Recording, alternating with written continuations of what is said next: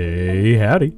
Henry here for another episode of Growing Upwards with Vertical Farming, where I explore the untamed jungles of vertical farming. Today, I'd like to go over and rectify some of the hasty generalizations made about farming. It's such a complex subject that the simple view in society's mind's eye really just won't do. So, just like before we can jump into the dangerous jungles of vertical farming, we first have to do some prep work for our expedition. So today, I'd like to answer, what is farming? To do so, I'd like to go over the history of farming, what modern farms look like on an industrial scale, what some of the smaller farms look like today, some essential elements of farming, as well as what types of farming there are, just so everyone gets a good background knowledge of what farming actually is, especially in the modern day, with some added historical context, of course. Farming looks mighty easy when your plow is a pencil, and you're thousands of miles from the cornfield. A quote from President Dwight D. Eisenhower. So, let's look at what is farming. First and foremost, farming truly is the future that's sown by our ancestors. Historical context of current events make it painful to those who are anywhere decent at identifying patterns. Farming is the quintessential model of inequality, where a hierarchy of nature and man fight to extract diminishing resources. Fundamentally, farming is both the transferring and the transformation of energy into more and more useful forms. Thematically, farming is mankind's first injection into the natural cycle of birth and transformation. Historically, farming marks the transformation from a nomadic race to a planetary transforming species. It's funny to think of it from nature's perspective. The farming is the animal proactively propagating their young, as opposed to accidentally touching it or pooping it out somewhere else. The basics of farming involve prepping the nutrients, putting stuff into the nutrients, helping the right stuff grow, picking the stuff up, and making the stuff ready for eating. A concrete example would be tilling, putting the seeds in the earth, fertilizing and watering, pest and disease control, harvesting, and cleaning and prepping. You don't need soil to grow, as soil is both a structure as well as a source of nutrients, also known as a medium. That's going to be an important word, especially as we look into vertical farming. Not everything grows from the traditional seeds either, such as the top of pineapples and the bodies of potato tubers that rely on germination on part of the existing plant. Not to mention grafting, which is the act of fusing a cut branch to an existing tree, common in apples, for instance. And actually, an odd bit of trivia here is that apples, for instance, are not seed agnostic, or rather are seed agnostic, meaning that if you take an apple seed, like Johnny Apple did, shove it into the ground, you may actually get a completely different species. Plant in a Red Delicious, you might get a Gala apple. Because so many of our apple trees are in fact grafted onto existing trees. So, moving on.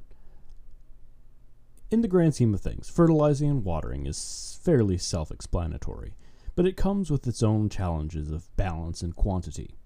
The majority of modern agriculture relies on monoculture, growing a single crop in near sterile environments, keeping out other species of any plant, bug, or otherwise. Industrially, this requires pesticides or genetically modifying the resistances of the crops, though there are many organic farms that use alternatives while still being successful economically. While this is done on smaller farms as well, some smaller farms actually practice various versions of permaculture, the general concept that leverages plants and ecosystem diversity to ensure good yields and trading off, of course, the ability to do any type of scale industrial farming. Finally, harvesting and cleaning is the most labor-intensive and mechanically challenging part of farming. Though automation is prevalent for processing, harvesting remains a mixed bag even till today.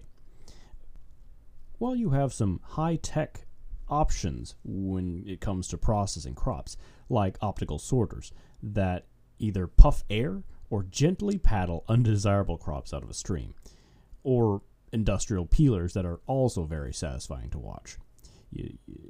Having witnessed many of these optical sorters in my career, it's quite mesmerizing to just watch a stream of either grains or apples or tomatoes just streaming down a conveyor, only to be booped out of the stream into some sort of reject bin. Now, for efficiency's sake, they're not perfect, so these reject streams are often recycled back in, but the precision and the accuracy still far outweighs anything the human eye can do, or much less the speed.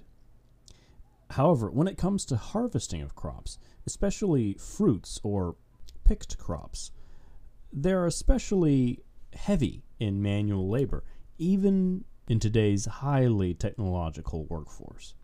U.S. farms have halved the number of manual farmers between 1965 and 1985, but since then it's remained largely stable. Much of the food we grow is just much too delicate for the robots of the last, I'd say, 20 years, and especially with them being not cheap enough or accurate enough to harvest with automation.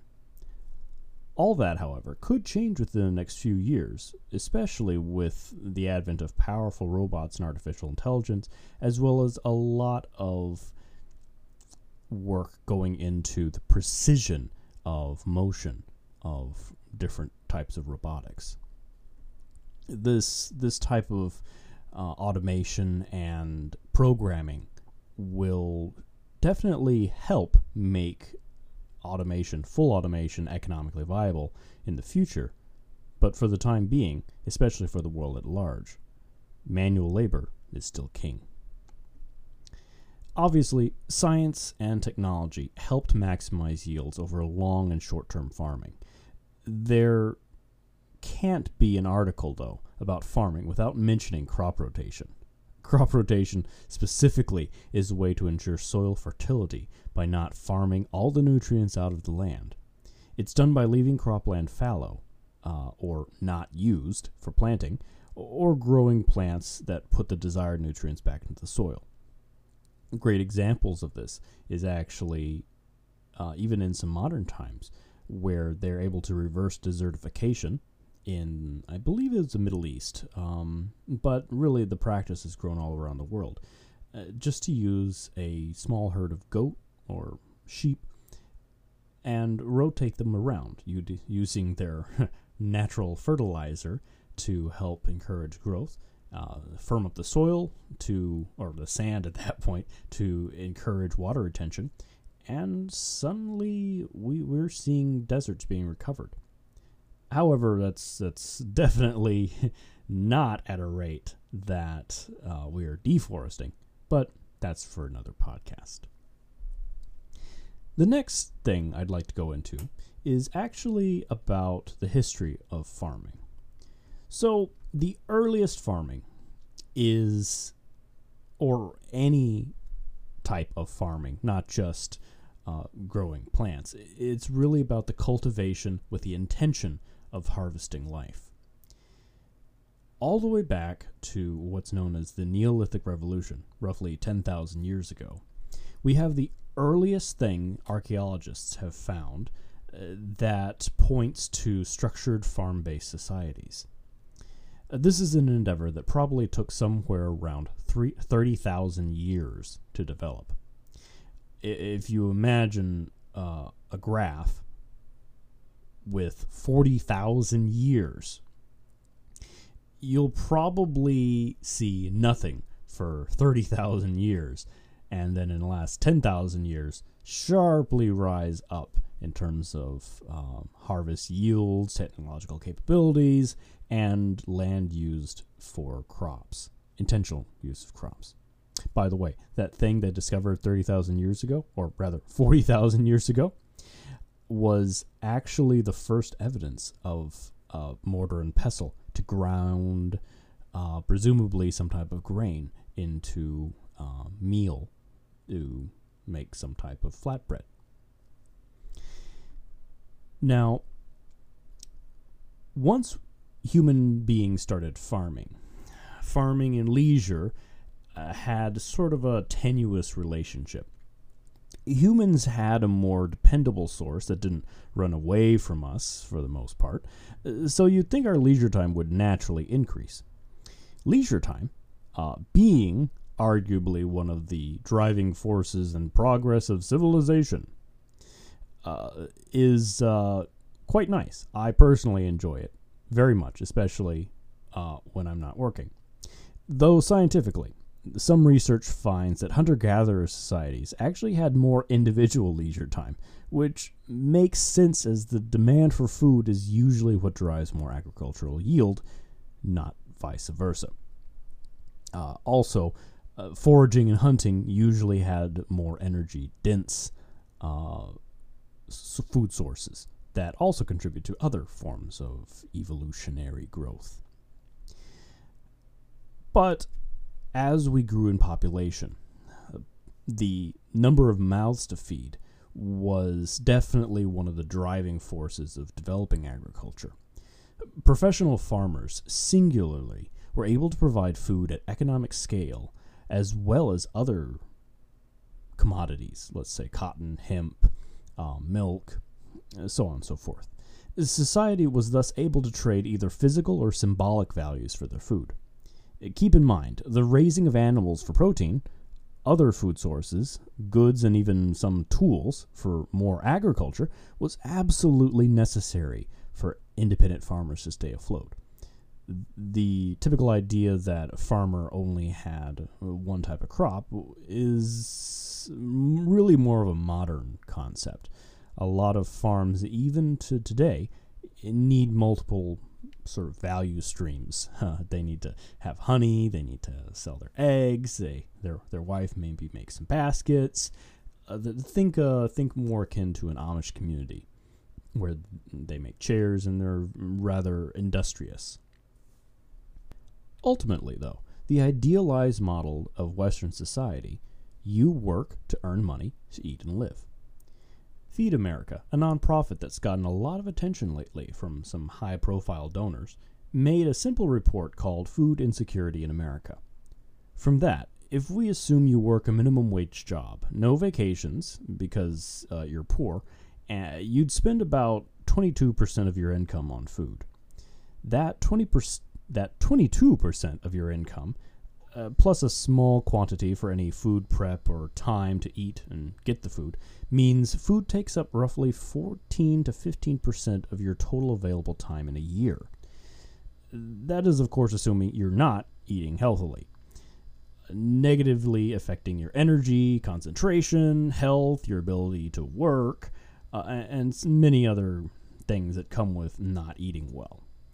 Granted, some low-income families are provided some basic foodstuffs or financial support.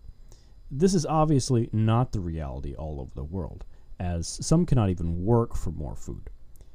Others are more comfortable beyond, all means. But the world today exists essentially at an agricultural surplus. The food insecure or food at risk bottom half of society fare even worse during times of agricultural shortages. It's essentially cliche that if a ruler treats the farmers poorly, they'll somehow get overthrown in some heroic revolution. This is given real-life examples from let them eat cake type of revolutions to even children cartoons. Historically, though, those that grow our food haven't fared too much better than the toiling masses who just trade value, their money, for their meals. Nearly all farmers, until much more recently, had to rely on a diverse income stream to earn a living. Obviously, there is a huge distinction from the individual farmer to farm owners, who own an economically significant amount of land and equipment, historically, other humans also. Modern farmers can run a farm the size of kingdoms of old with minimal amount of human labor, through mostly advances in tractor technology. Obviously, the biosciences and technology that prop up their ability to grow such quantities to harvest is also important.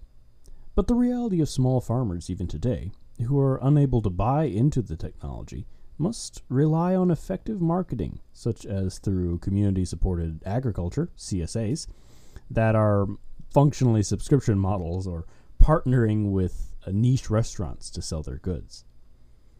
While these small farmers benefit from some of the science and readily available resources, they rely still on hard work and dedication to farm.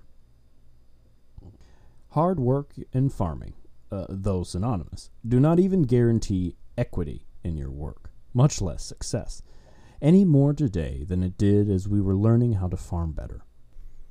The demand for agricultural products necessitated more and faster innovation, better records, better science, and often the price is paid in literal human blood and sweat. This kind of brings us to the next part of agricultural history, which is the dark parts. So, in the most jarring example in my head at least, unless you've slept through history classes in America, the invention of the cotton gin actually worsened slavery. It wasn't uncommon for the sheer scale of labor required to pre-planting, planting, maintenance, and harvest of agricultural products to marry human greed, ultimately to father vast inequality. The first two examples that come to my mind are Western serfdom, where the lord rules over land, or is granted land by the king, and their serfs work the land and provide the food to the nobility. And of course, global slave trade. Even in modern times, though, farming is still deeply entrenched in conflict and human suffering. Some may have even heard of the avocado and drug cartels in South America growing faster and faster, and really propelled by the health food trends in mostly the United States. These same people who are trying to escape the poppy fields or avocado farms often come as illegal immigrants into the United States, where they're subsequently exploited all over the country to harvest other healthy fruits and vegetables. Those are just low-hanging fruit examples of the demand for agricultural goods coming at the expense of other humans' dignities, much less the equity or quality of life. Thus, like any topic tied to this growth of civilization, farming has been a long-term investment with a few skeletons in the closet, or in the ground because it's fertilizing the crops. Anyway, driven by both profit, science, and occasionally altruistic motives, farming has progressed from a mortar and pestling some weeds to a complex supply chain of specialized machines and humans that cultivate what we eat. Yet, as much has changed in 40,000 years, we still have some of the hardest working among us, toiling in the dirt from dusk till dawn. Society as a whole has largely shown their approval of such systems through their ignorance and through spending their money. And while we should be critical of our past, we must be aware that often in one hand was a solution and the other was no choice. In the absence of government intervention and incumbent business model stagnation, it's kind of up to the most powerful entrepreneurial generation ever, with the most individual access to power, information, and even the means of production, to set the stage for the next Agricultural Revolution.